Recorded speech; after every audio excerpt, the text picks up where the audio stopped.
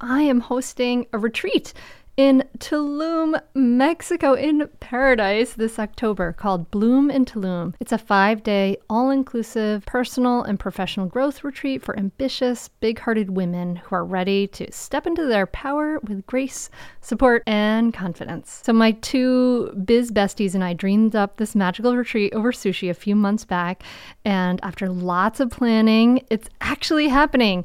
We have mapped out a thoughtful itinerary with lots of downtime to make the most of this beautiful paradise beachside location and also set you up for a powerful and memorable experience of growth. There's only 20 spots available, and all three of us are promoting it to our full community. So that's like over 50,000 people. So I imagine the spots will fill very quickly.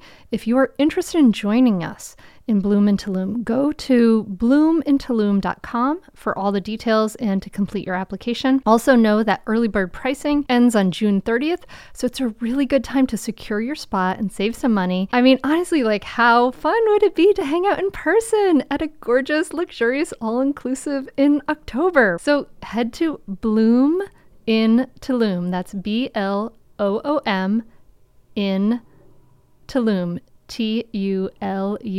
Bloomintulum.com for all the details and complete your application.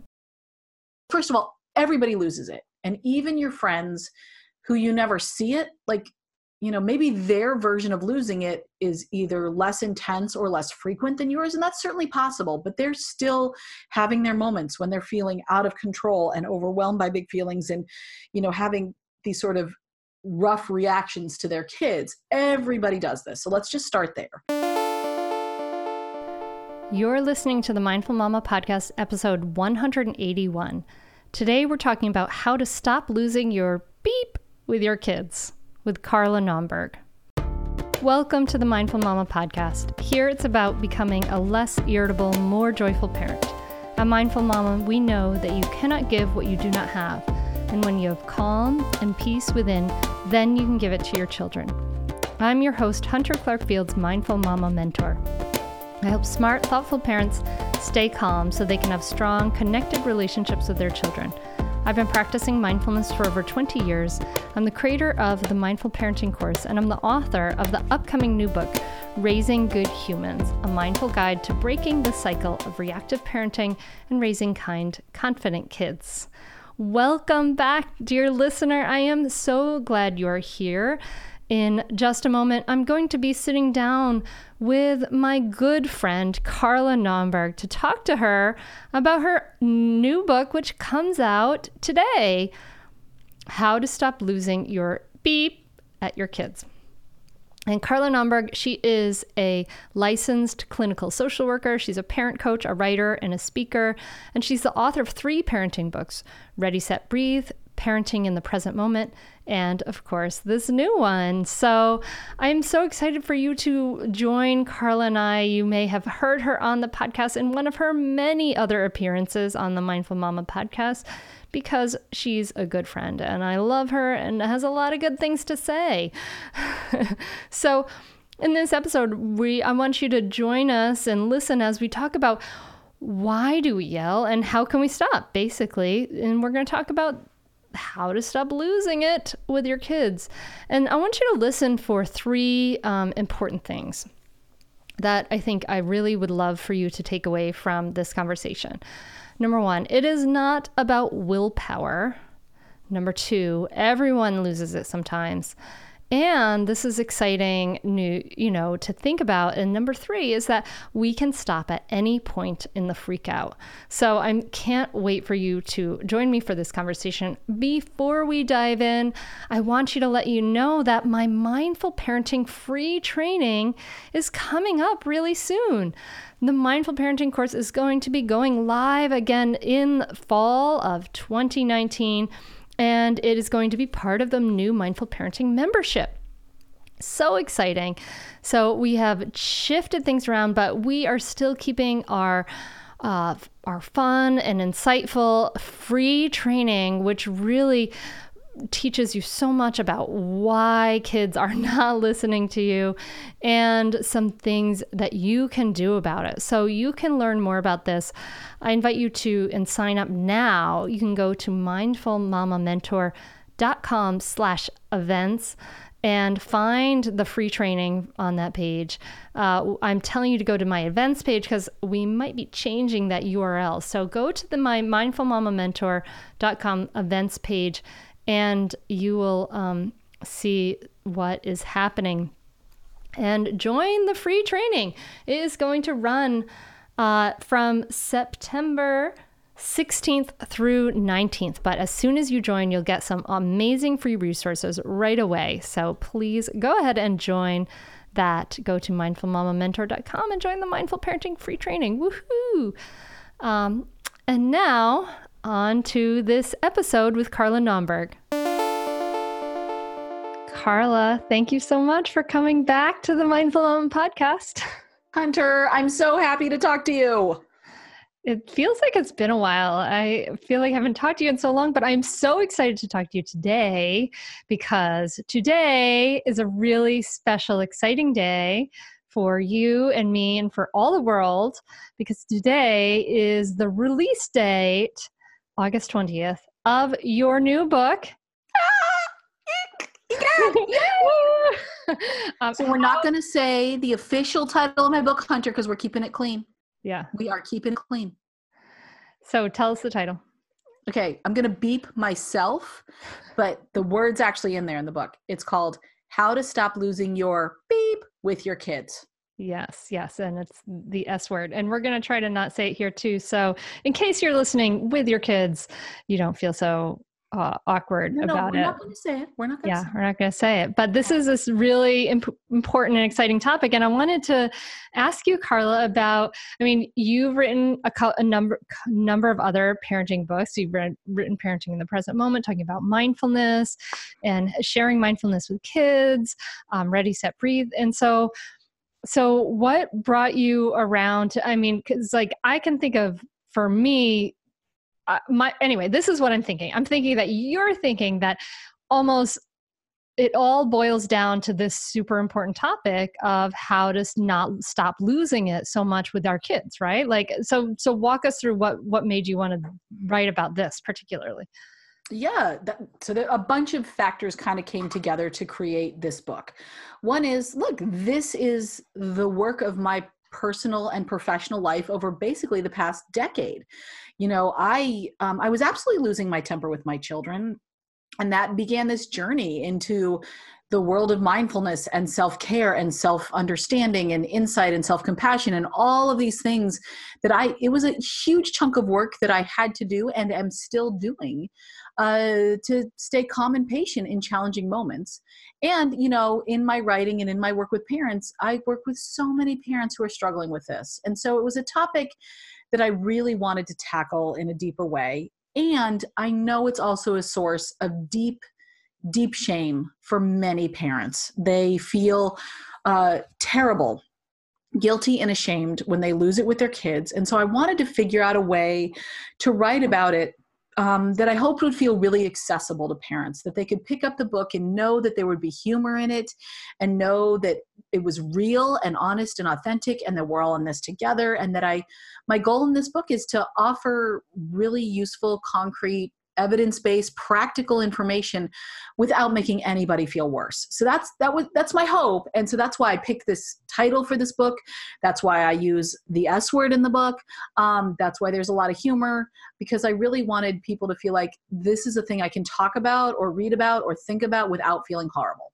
That's so important because, that's one of the big problems with a lot of books that we read out there is that we learn this kind of ideal and then we feel like crap because we're not living up to this ideal. Now, I imagine that, like myself, when your girls were little, that for me anyway, the thing about losing my temper is that you're just not in adult life before you have children. You're just not, at least I wasn't exposed to that many instances where I would get so frustrated or angered or frankly enraged. I wouldn't be in situations like that as an adult being in the world. And then going into parenting was so surprising. I was so shocked and surprised about how much anger and frustration was arising in me. And I'm wondering, was it the same for you? Like, it was just like,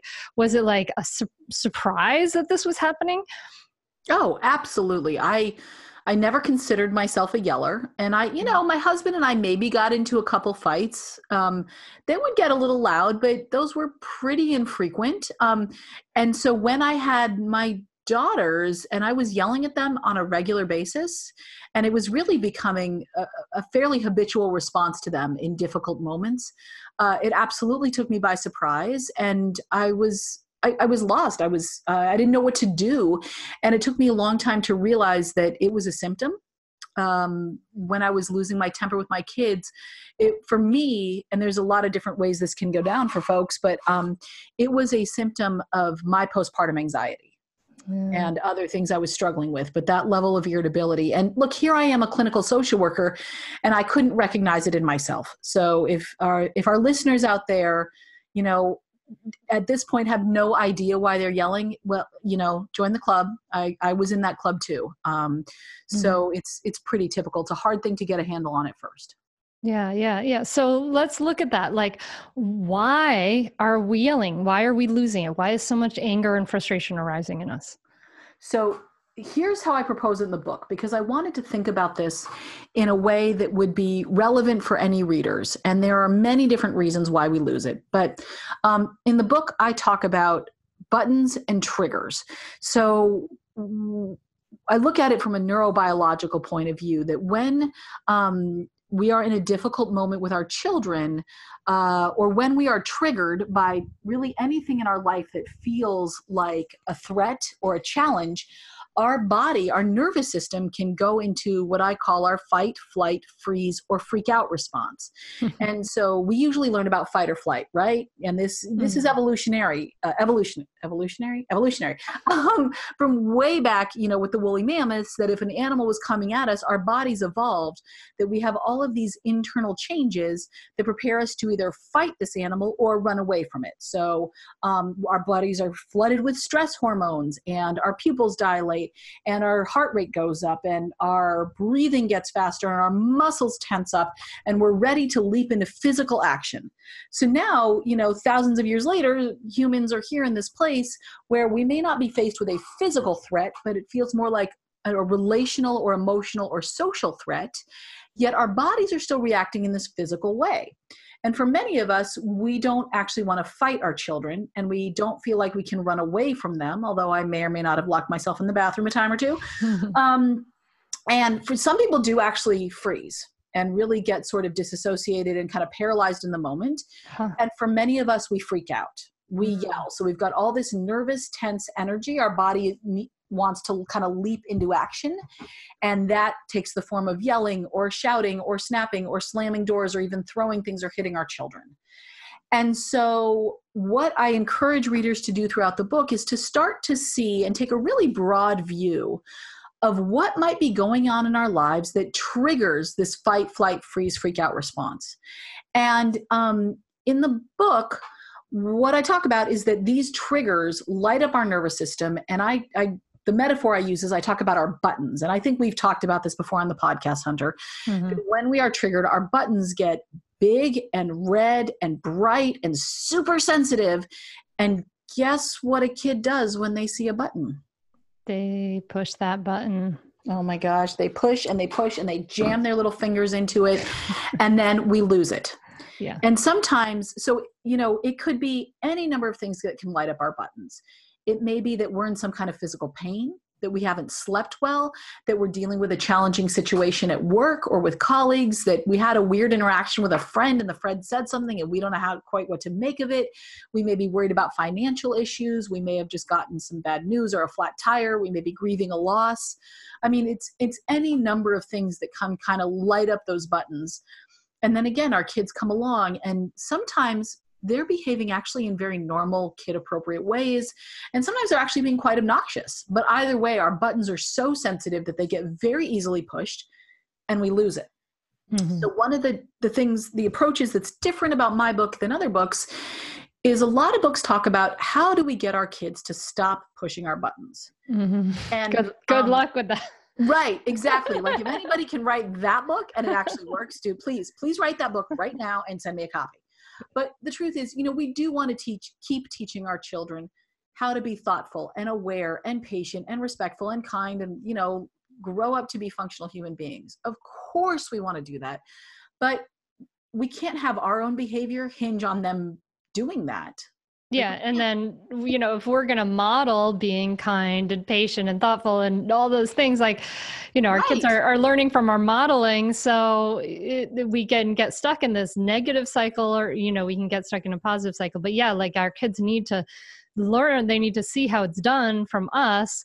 So yeah. And then plus it's ridiculous to imagine that we're going to put our own emotional well-being is all going to be in the hands of a crazy little 2.5-year-old. Like that's just not a good life plan for like emotional stability. Like, and we are supported by Melon Headwear. These hats are perfect for Father's Day. They are built to be in and around water. They last 5 times longer than any other hat. They're naturally antimicrobial properties.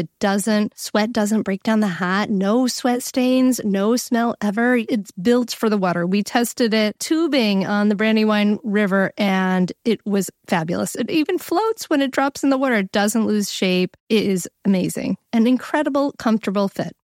Use code MINDFUL at checkout for 30% off your order. If you're trying to figure out a Father's Day gift, honestly, trust me, this is exactly what they want. Go to melon.com, that's MELIN.com, and use the code MINDFUL at checkout for 30% off. Melon rarely offers discounts, so don't miss this opportunity. It is, I swear, the perfect Father's Day gift. Premium headwear, melon.com. Use the code MINDFUL for 30% off. We are sponsored by MIDI Health. If you're a woman over 40 dealing with hot flashes, insomnia, brain fog, moodiness, vaginal dryness, or weight gain, you don't have to accept it as just another part of aging. All of these symptoms can be connected to the hormonal changes that happen around perimenopause and menopause, and the experts at MIDI Health understand what you're experiencing and how to help. MIDI clinicians are menopause experts dedicated to providing safe, effective, FDA-approved solutions.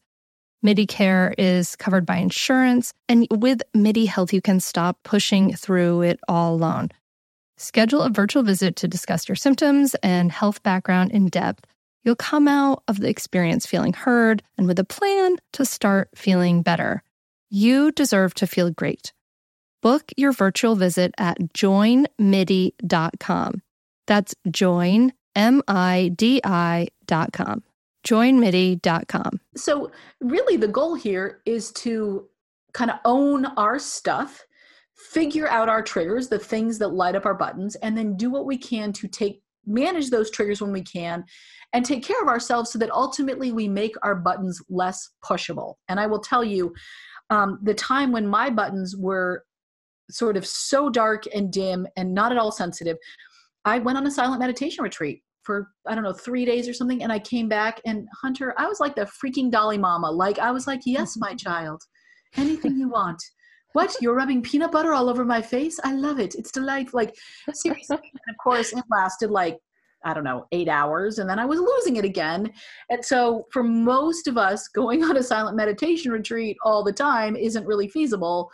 So I was really looking for practices that we can do to make our buttons less pushable and that are sustainable in an ongoing daily life, busy life kind of way.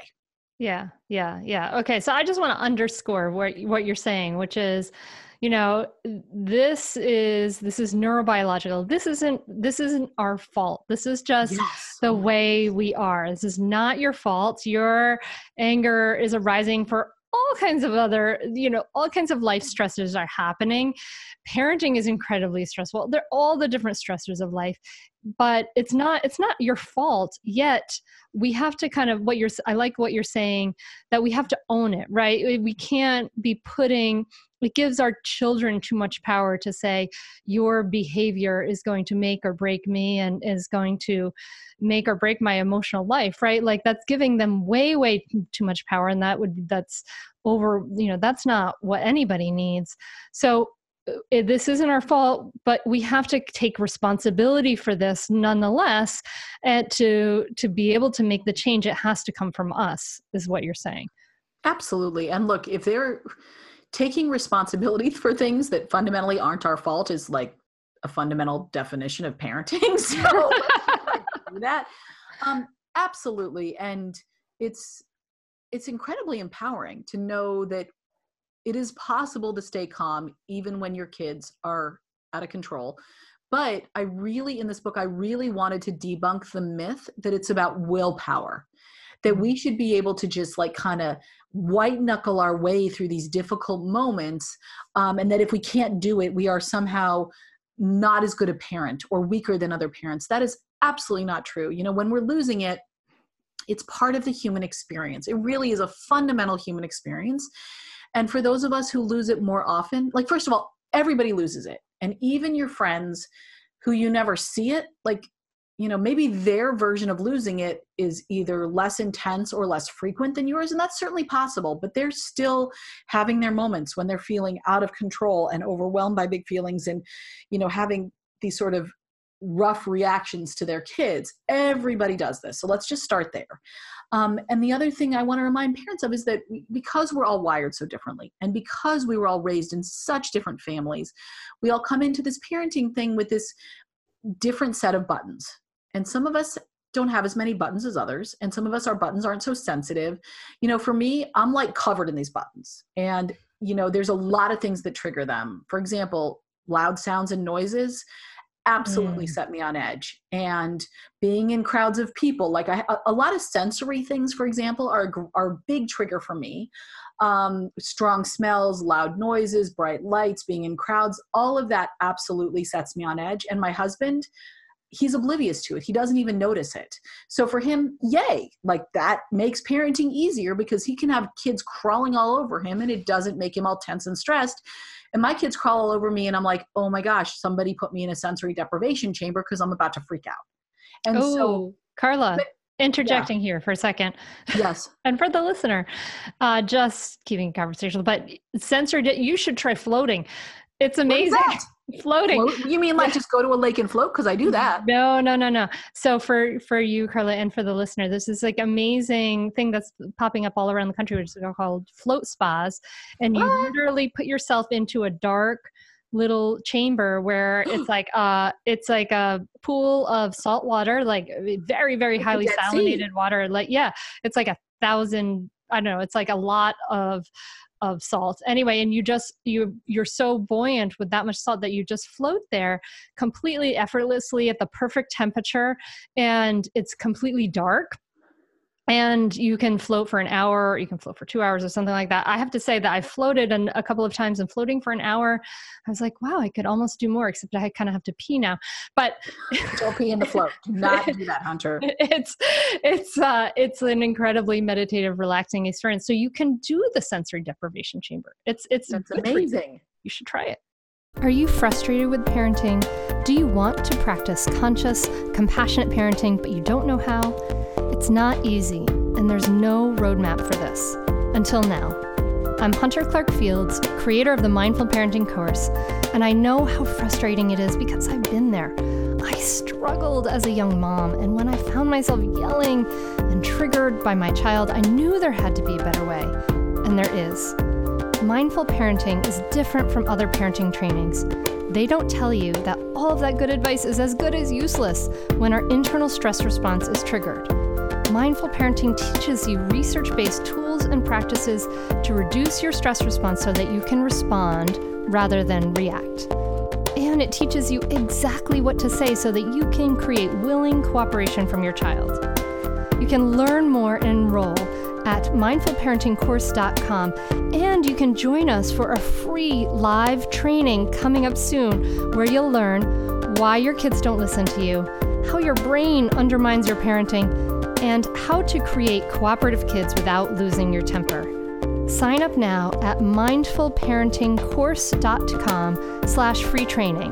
That's mindfulparentingcourse.com/free training. I'll see you there. Now that I've completely taken you off course. I'm sorry. That's legit. I want to try this floaty thing. But the point is, I guess, is that we all have different triggers, right? Yeah. Mm-hmm. And so part of what I talk about in the book and explore a lot is how do you figure out what your triggers are? And some of them are incredibly common, exhaustion and sleep deprivation, pretty common trigger. I don't know anybody who can function great, when they're exhausted. Chronic pain. That's a huge trigger for anybody who's got it. So some of them are really quite common and universal, and some of them are very, very unique. And figuring out what lights up your buttons is a really crucial first step to understanding how to manage that and how to take care of your buttons so that ultimately they are harder for your kids to push. So you're suggesting this fundamental attitude of mindfulness, which is the attitude of curiosity, right? For ourselves, like moving away from judgment of ourselves, I'm such a bad person, I'm this, I'm that, and moving towards this attitude of curiosity. Okay, what is making me lose it? And just kind of becoming like a scientist. I mean, do you recommend tracking the triggers? I think anything that works for people. So yes, tracking triggers works for some folks. I know for me that the minute somebody tells me to start tracking something and write it down, I become like a petulant high schooler. Like, I'm not going to do that homework. So for me, fortunately, my kids were actually giving me plenty of opportunities to practice. And so for me, it was just a lot of noticing. And that's something I talk about a lot in the book, but starting to notice. But yes, curiosity. I mean, Hunter, you nailed it. Can we get curious about our own experience? And that's actually something I talk about specifically, the power of getting curious after we've lost it with our kids. Because let's face it, we're going to do the best we can, and we're all going to lose it sometimes. And that's okay. Like that's just a part of the typical parent-child relationship. The problem is when you're losing it so frequently that becomes like a really dominant way in which you're interacting with your children. That's the big problem. But, infrequent occasional freakouts, not a problem. Assuming that nobody's being injured and it's really not damaging your relationship. So anyways, for me, it was just noticing. And I started to notice a lot of my triggers. And some of them, I can't really do anything about it. Like, I need sleep. I am highly sleep dependent, and exhaustion is a major trigger, and that's never going to change. So I just have to sleep. Mm-hmm. But if there are other triggers, I talk to parents sometimes, often moms, who tell me that when they spend time with a certain other mom who's their friend, they come away feeling like they doubt themselves as parents. They feel really confused, kind of ashamed. They feel like their kids aren't good enough. And then guess what? They go home and they're all this like ball of tense, stress, doubt, confusion. Their kid does something and they're much more likely to snap. And so one of the things we talk about is, look, spending time with this particular woman is a trigger for you. And so how can you start to put up some boundaries or spend less time with her? And it doesn't mean she's a bad person, and it doesn't mean you're a weak person. It just means you're not a good match. And so some triggers we really can get some space from and hopefully like remove from our lives. And some triggers we just have to learn how to manage them. And it all starts with that curious attitude. Yeah. When I started to figure out my triggers, it was interesting. Like some things, just kind of understanding it itself, like, oh, when I feel like I'm not being listened to, this is like a huge trigger for me.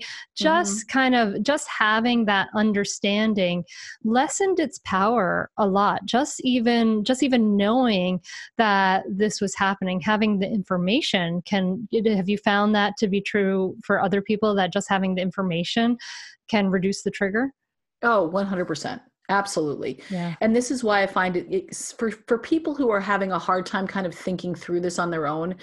If there is anybody in your life who knows you well, that you trust, can you have a conversation with them about it? So I know that for better or for worse, I get a little too touchy around my husband. And if he tried to tell me about my triggers, I'd be like, shut up, you have triggers too, go away. Ditto. Yeah, totally doesn't work.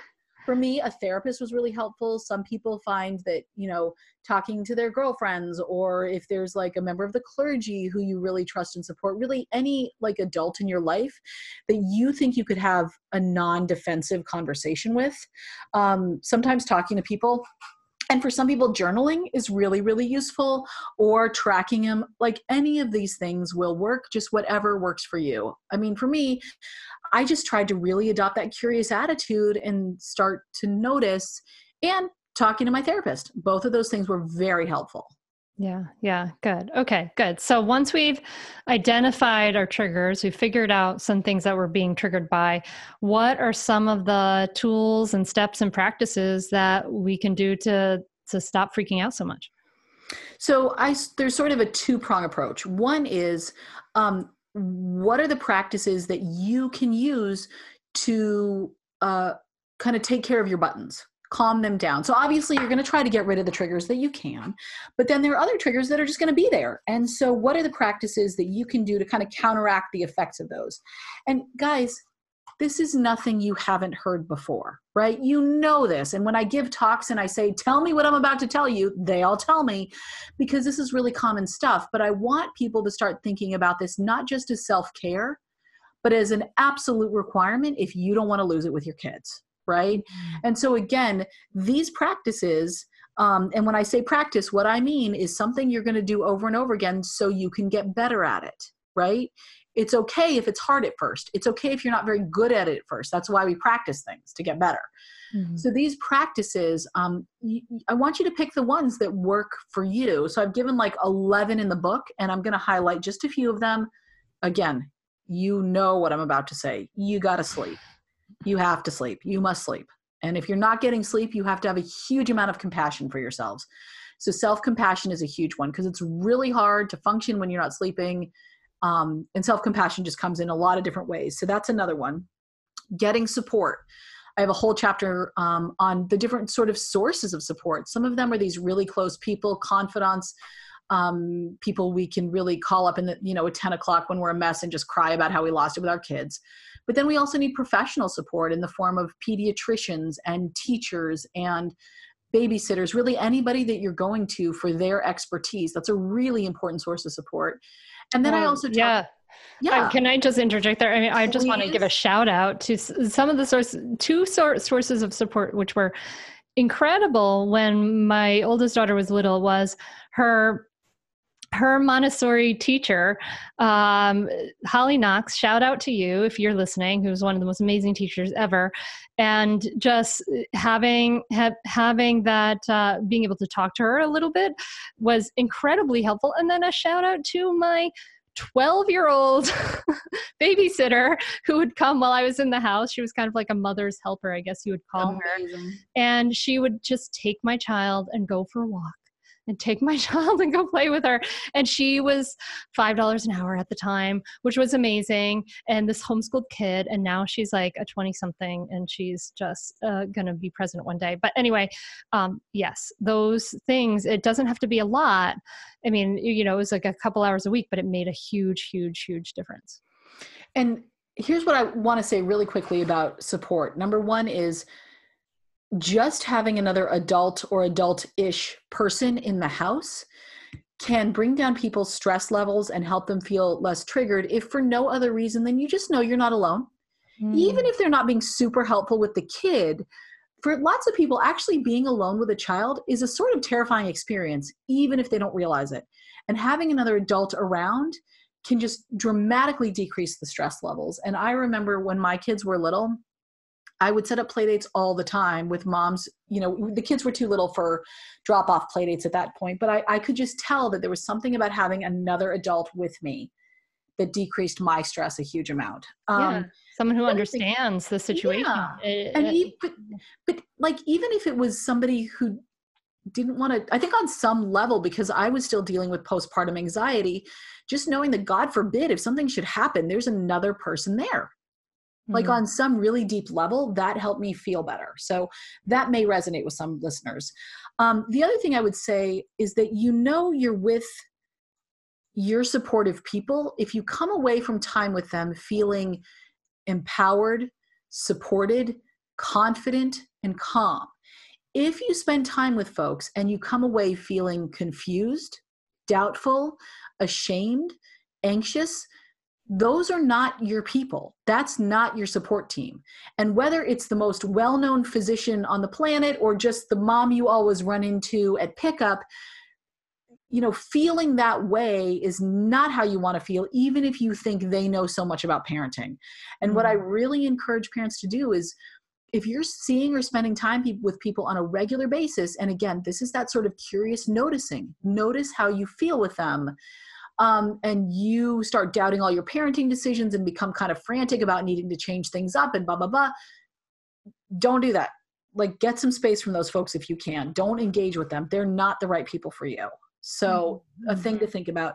One of my big kind of practices to help parents stay calm and really reduce the energy to their buttons is single tasking, doing one thing at a time.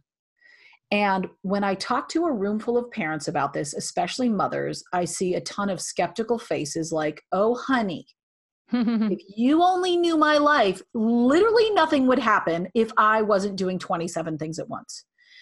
And look, I get it. I'm a working mom too. I totally, totally get it. But the truth is that trying to do more than one thing at a time stresses us out, lights up our buttons, even if we don't realize it. It's incredibly insidious because we are raised in a culture that glorifies multitasking. I mean, how many times have you seen a job description that says ability to multitask required? No, I don't look at job descriptions, but but you know what but I know exactly what you're saying. Yeah, I know it's everywhere. Like, and we think we should be, oh my God, walking and looking at our phones or whatever. We're driving and looking at our phones. Mom, if you're listening to this while you're driving, don't call me. I mean, how many of us have a situation where we're in the kitchen? It's like, after camp or after school, and we're trying to make dinner, and then you've got a kid either working on homework or some kind of project, and they want your attention, and then we're like sneaking a peek at our phones because there's something interesting happening in the news, or we're getting text from a boss or a spouse or somebody, and then in the back of our mind we're like, oh darn, I need to call the dentist. And so that's literally just 4 things right there. Mm-hmm. And I guarantee you, the minute that either something, you're much more likely to drop or spill or break or lose something, or then another kid's going to come in the room, or somebody's going to have a request. And it's like, you've just got too many tabs open on your computer. And then one more thing opens and the whole thing like starts smoking and freezes up. And that's when you lose it. Mm-hmm. And so I am really working hard. This is an ongoing practice that I do every day to really, as often as I can, do one thing at a time. And especially when I'm cooking or driving or doing something where if I make a mistake, the results could be really bad. I try to do one thing at a time. When I'm with my kids, I'll say to them, hey, I'm making dinner. Can you hold that question for later? And look, there are definitely times during the day when I multitask. And that's when, if I screw up, it doesn't matter. So I listen to an audiobook while I'm sorting laundry. I knit in front of the TV. I will go for a walk and maybe have a phone call or listen to an audiobook while I'm walking. So there are some times when I multitask, but I find that doing one thing at a time is one of the most powerful things you can do to decrease your stress, calm down those buttons and make it much less likely you're going to lose it with your kids. Lynn, this time of year, parenting can be such a flusterclux. You've come to the right place. I'm Lynn Lyons, and I've been treating anxious families for over 30 years. I'm Lynn's sister-in-law and co-host Robin Hudson. Join us for Flusterclux, a podcast for parents who worry. Wait, that's everybody. Yeah, these last few years have felt like one long anxiety attack for so many. Why do you think parents are always surprised that a podcast about anxiety relates to them, even if no one in their house has an anxiety disorder? Well, worry is human. Everyone does it, and anxiety shows up when we face uncertainty. All the parenting tips you've taught me have been essential. I love to break it down into skills we need to manage worry in our families. We've covered so many topics: depression, burnout, meltdowns, perfectionism. Don't forget scary mothers-in-law. Right, but of course that's not my mother-in-law. Because that's my mother. And a listener. As a psychotherapist, I like to teach parents and kids how to respond to everyday moments in healthy ways. Managing anxiety really can be taught. It really can. And I'll even tell you what to say. We talk about serious stuff but without being too serious. Anxiety wants everything serious.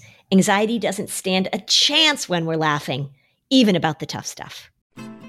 I'm Margaret. And I'm Amy. And together we host the podcast, What Fresh Hell? Laughing in the Face of Motherhood. Margaret, I would say you're sort of a where are my keys kind of mom. Correct. Sometimes a where are my kids kind of mom.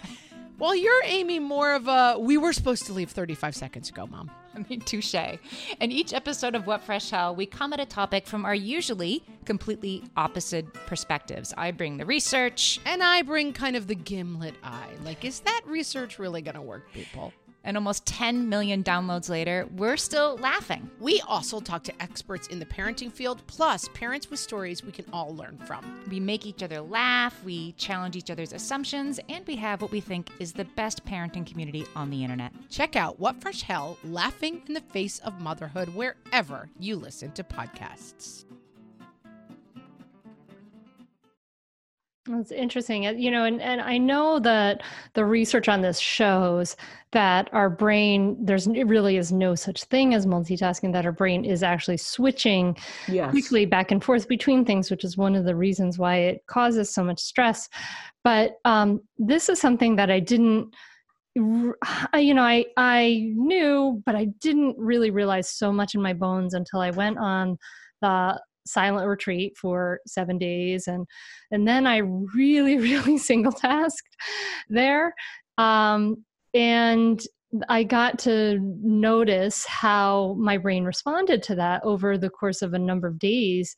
And it was really interesting to see that, that my brain was just calmer. I felt more peaceful, all of that stuff. I mean, I was meditating, right? Which is a lot of single tasking too, but just kind of, it felt really good to just walk along and just walk and just feel the air and things like that. And so sometimes it can be hard to break out of, I think, our inertia of what we're already doing. Mm-hmm. So I'm wondering kind of like, I'm kind of curious thinking now about like, what are the best ways to kind of do some single tasking? Because I imagine if we're really used to always listening to a podcast when we're doing something or always doing a couple of things at once, it's going to feel weird and it's going to feel awkward at first to single task. So I'm trying to think about what are the best ways to wade into the water of single tasking? Yes, that's a great question. And I really recommend that people start with what's easy, because it is hard. And one of the ways that it's really hard is that all of a sudden you're spending time with your own brain. Like when you don't have 27 things going on, you might actually start to notice what you're thinking. And sometimes that's awesome. And sometimes you have all sorts of thoughts and feelings that you're like, oh, these are really uncomfortable and I don't want these. And then that's when we're more likely to jump into a bunch of stuff, right? To all of a sudden turn up the radio and get this and get out the phone and do this and that. And so it's a practice that it's like building a muscle, right? And so what I recommend to people is a few things.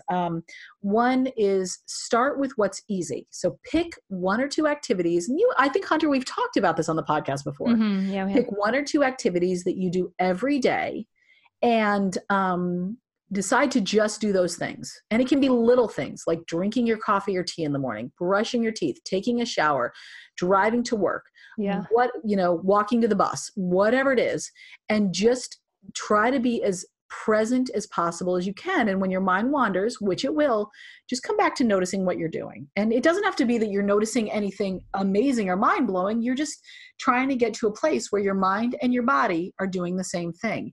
And pick something you enjoy. Don't start with a task that you find really challenging or unpleasant. Pick something you enjoy. That's one thing folks can do. Practice every day. The second thing they can do is just start to change your belief about multitasking. Like many people think that multitasking is the goal and that they'll be super like adulty and productive. But if you start to pay attention, you actually feel more stressed and you're more likely to make a mistake, like send out a tweet or a text message you didn't mean to, or hit send on an email that you shouldn't hit send on, or whatever. You're much more likely to put your keys down and, break something or drop something. So we want to start to really change our mindset about multitasking, that multitasking is the exception rather than the rule. And when you can let go of this idea that you have to be uber productive in every moment, you'll find that you're actually sort of more effective in your daily life. So looking for those opportunities, even if it's just for like 30 seconds, literally to begin, where you're taking a few deep breaths before a meeting, or deciding you're just going to stand, and chop those vegetables and not have the radio blaring the terrible news at you while you chop the vegetables. And can you do it for 2 minutes and then stop, whatever.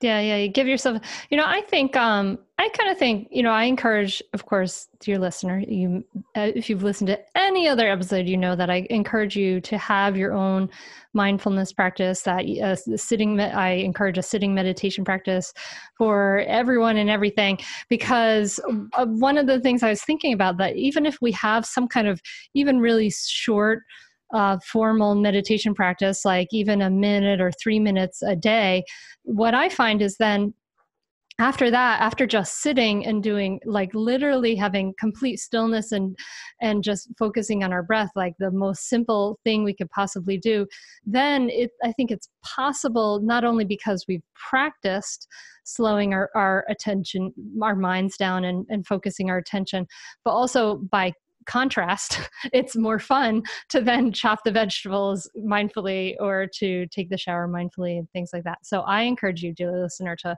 consider that idea as well. Oh, I mean, look, meditation is the ultimate form of single tasking, and it's awesome. Yeah, it makes a great difference. What I love about this, Carla, is you're offering these, you're saying sleep, self-compassion, getting support, single tasking. And yes, these are all things we have talked about before, but it's so funny that when we think about stopping, you're offering these simple things, but saying, hey, this is actually, very crucial. These are, like you said, an absolute requirement to stop losing it with our kids. And so we want to, we tend to want to focus on them and do things for them and all of these things, but these are all things that we need to do for us, but it is something we're doing for the whole family, ultimately. Yeah. And look, this is my way of figuring out whatever I can do, whatever angle I can take to get parents, and let's be honest, especially mothers, to do something for themselves. Because I feel like if you say to so many moms these days, this is good for you, this is going to reduce your stress, you'll sleep better, you'll have more fun in life, things will be easier, you'll be able to focus better, blah, blah, you'll be more patient, but moms will be like, yeah, but I don't have time for that. And then if you say, like, if you do this, you will be a better parent for your child, then moms will perk up. And I really, if I'm off base with the gender disparity here, please call me out on it, but I really think there's a huge gender difference here. And so I just really that's how I framed it. Like, these are things you can do to make to help you become more of the parent you want to be. Okay. Yeah. And we need to do these things. And also, so say we're practicing these things, say we're practicing getting enough sleep, we're trying to get support, doing all these things. What can we do in that moment when we're starting to like feel the irritation arise? What can we do in that moment to kind of like stop that train from like crashing into the freak out zone? Yes. So, first of all, I want parents to know that they can, switch tracks, shut their mouths, stop at any point in the freak out. And I think a lot of parents don't want to do that. There are times when I will open my mouth to yell at my kids, and instead I'll be like, blah, blah, blah, blah, blah, something like that. And it turns the moment into this kind of hilarious moment. It catches us all off guard, and then we can laugh about it. And I know some parents have a hard time with that idea because they feel like, I'm undermining my own authority and the kids won't respect me. And, then they're getting away with something. And what I would say to that is, I disagree. Like, I think that I can still maintain sort of my position as the mom.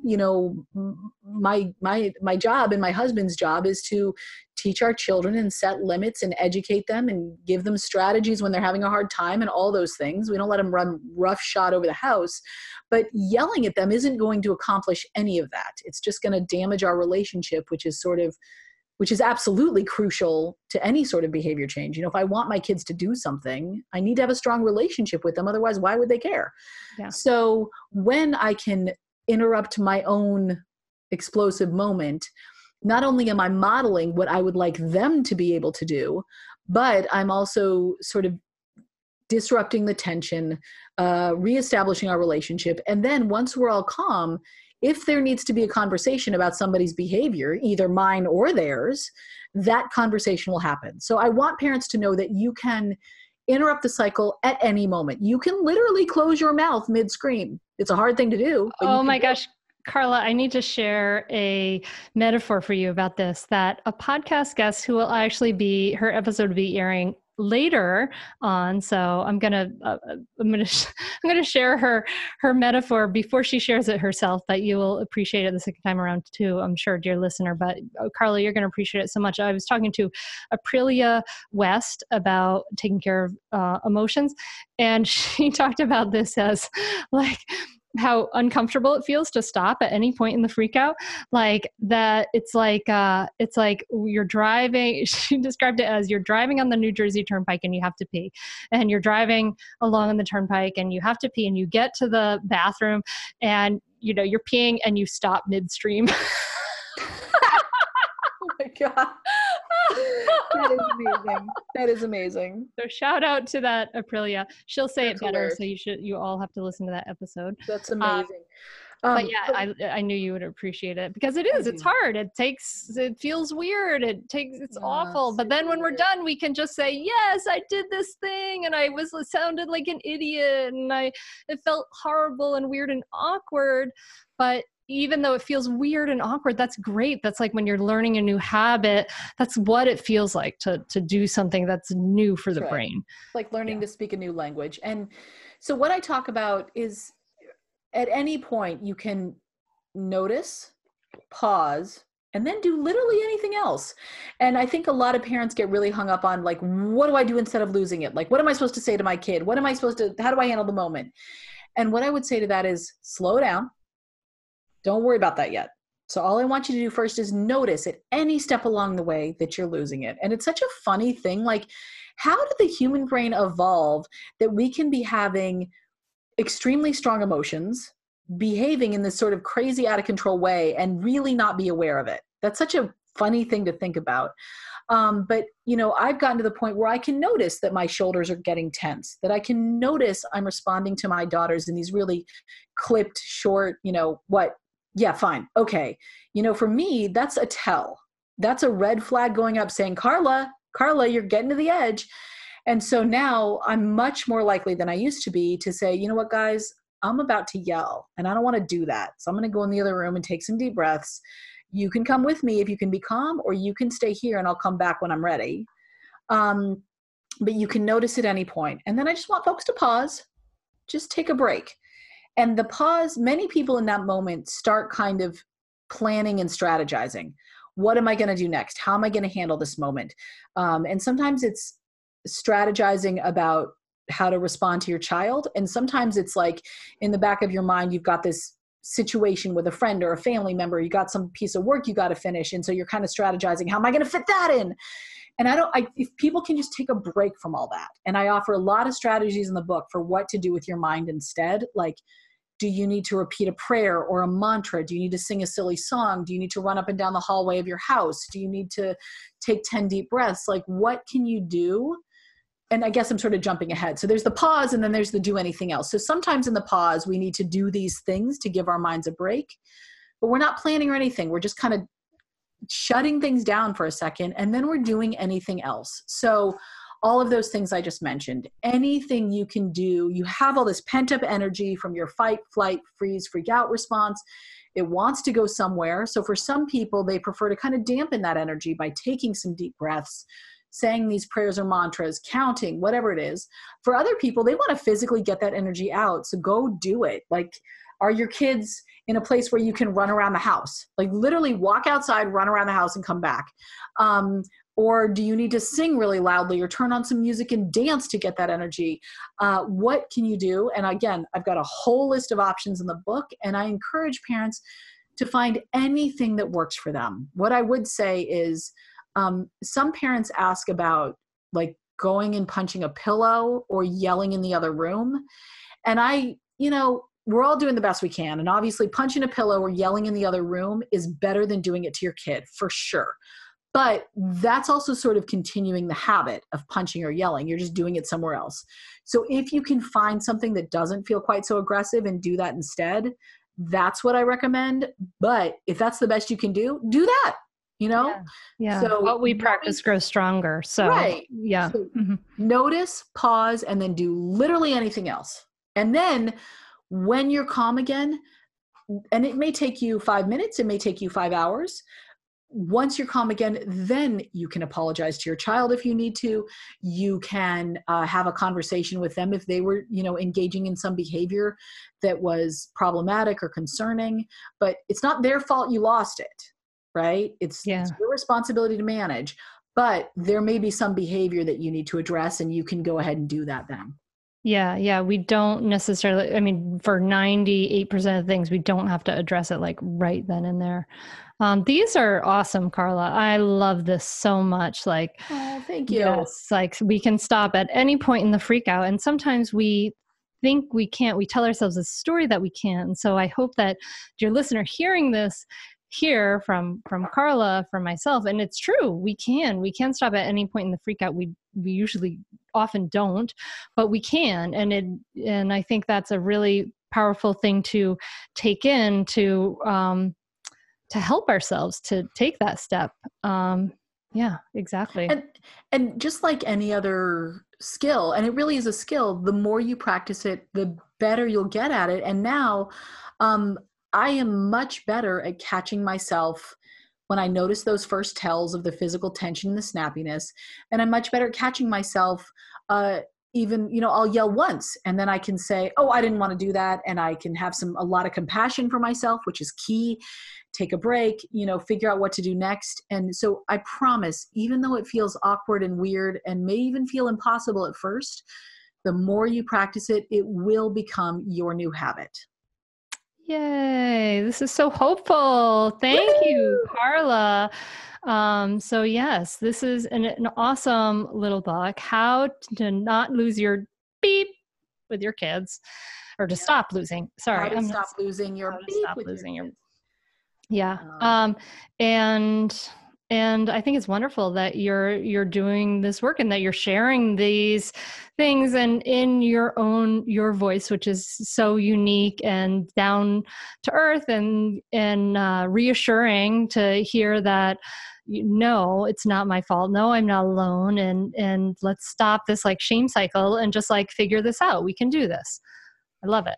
And I would like to point out that I made it through this whole podcast without swearing once. I did it. Yay.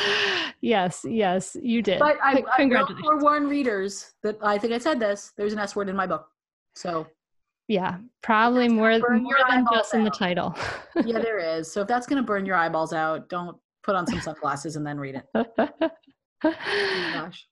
Oh my goodness. Carla, thank you so much for coming on, being a regular guest here on the Mindful Mama podcast, and for doing the work you do and sharing your voice with all of us. I love you so much, and I'm so glad you got to come on. Oh, Hunter, I feel the same way about you. Thank you for sharing your teachings and your wisdom and your hilarity with us on your awesome podcast. Thank you so much for listening to the Mindful Mama podcast. I hope that those takeaways are ground into your brain. That is not about willpower, and we all lose it sometimes. I do for sure. But that is such a hopeful point that we can stop at any point in the freak out. Yes, we can. And you can learn more about how to do this by joining the Mindful Parenting free training. And it'll be a live free training with me. It'll be September 16th through 19th. And you can go to mindfulmamamentor.com right now and sign up for it. So I hope I can connect with you and meet with you and talk to you for the Mindful Parenting free training week coming up soon. We record all the trainings, so if you miss it, you can hear them. But It's an exciting way to jumpstart your parenting and help you stop losing your beep with your kids so much. Anyway, I hope that you don't have the opportunity. I hope that you don't have the opportunity to practice calming down in the face of a crazy tantrum or storm this week. I hope you have a peaceful, wonderful week, my friend.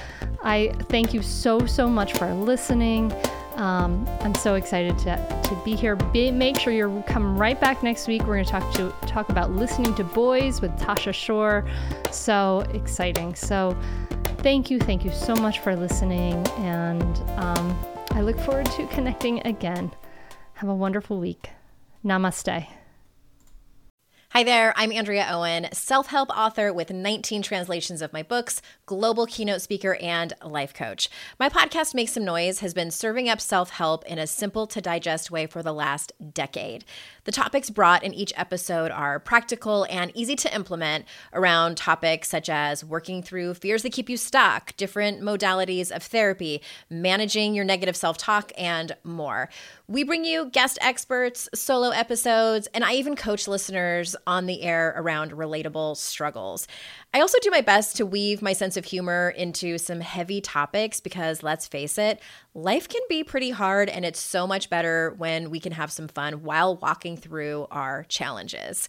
Whether you're seasoned in personal development or just starting out, Make Some Noise podcast will help you become the best version of yourself, the person you're proud of when you look in the mirror and show up in your life. Simply search Make Some Noise with Andrea Owen wherever you listen to your podcasts.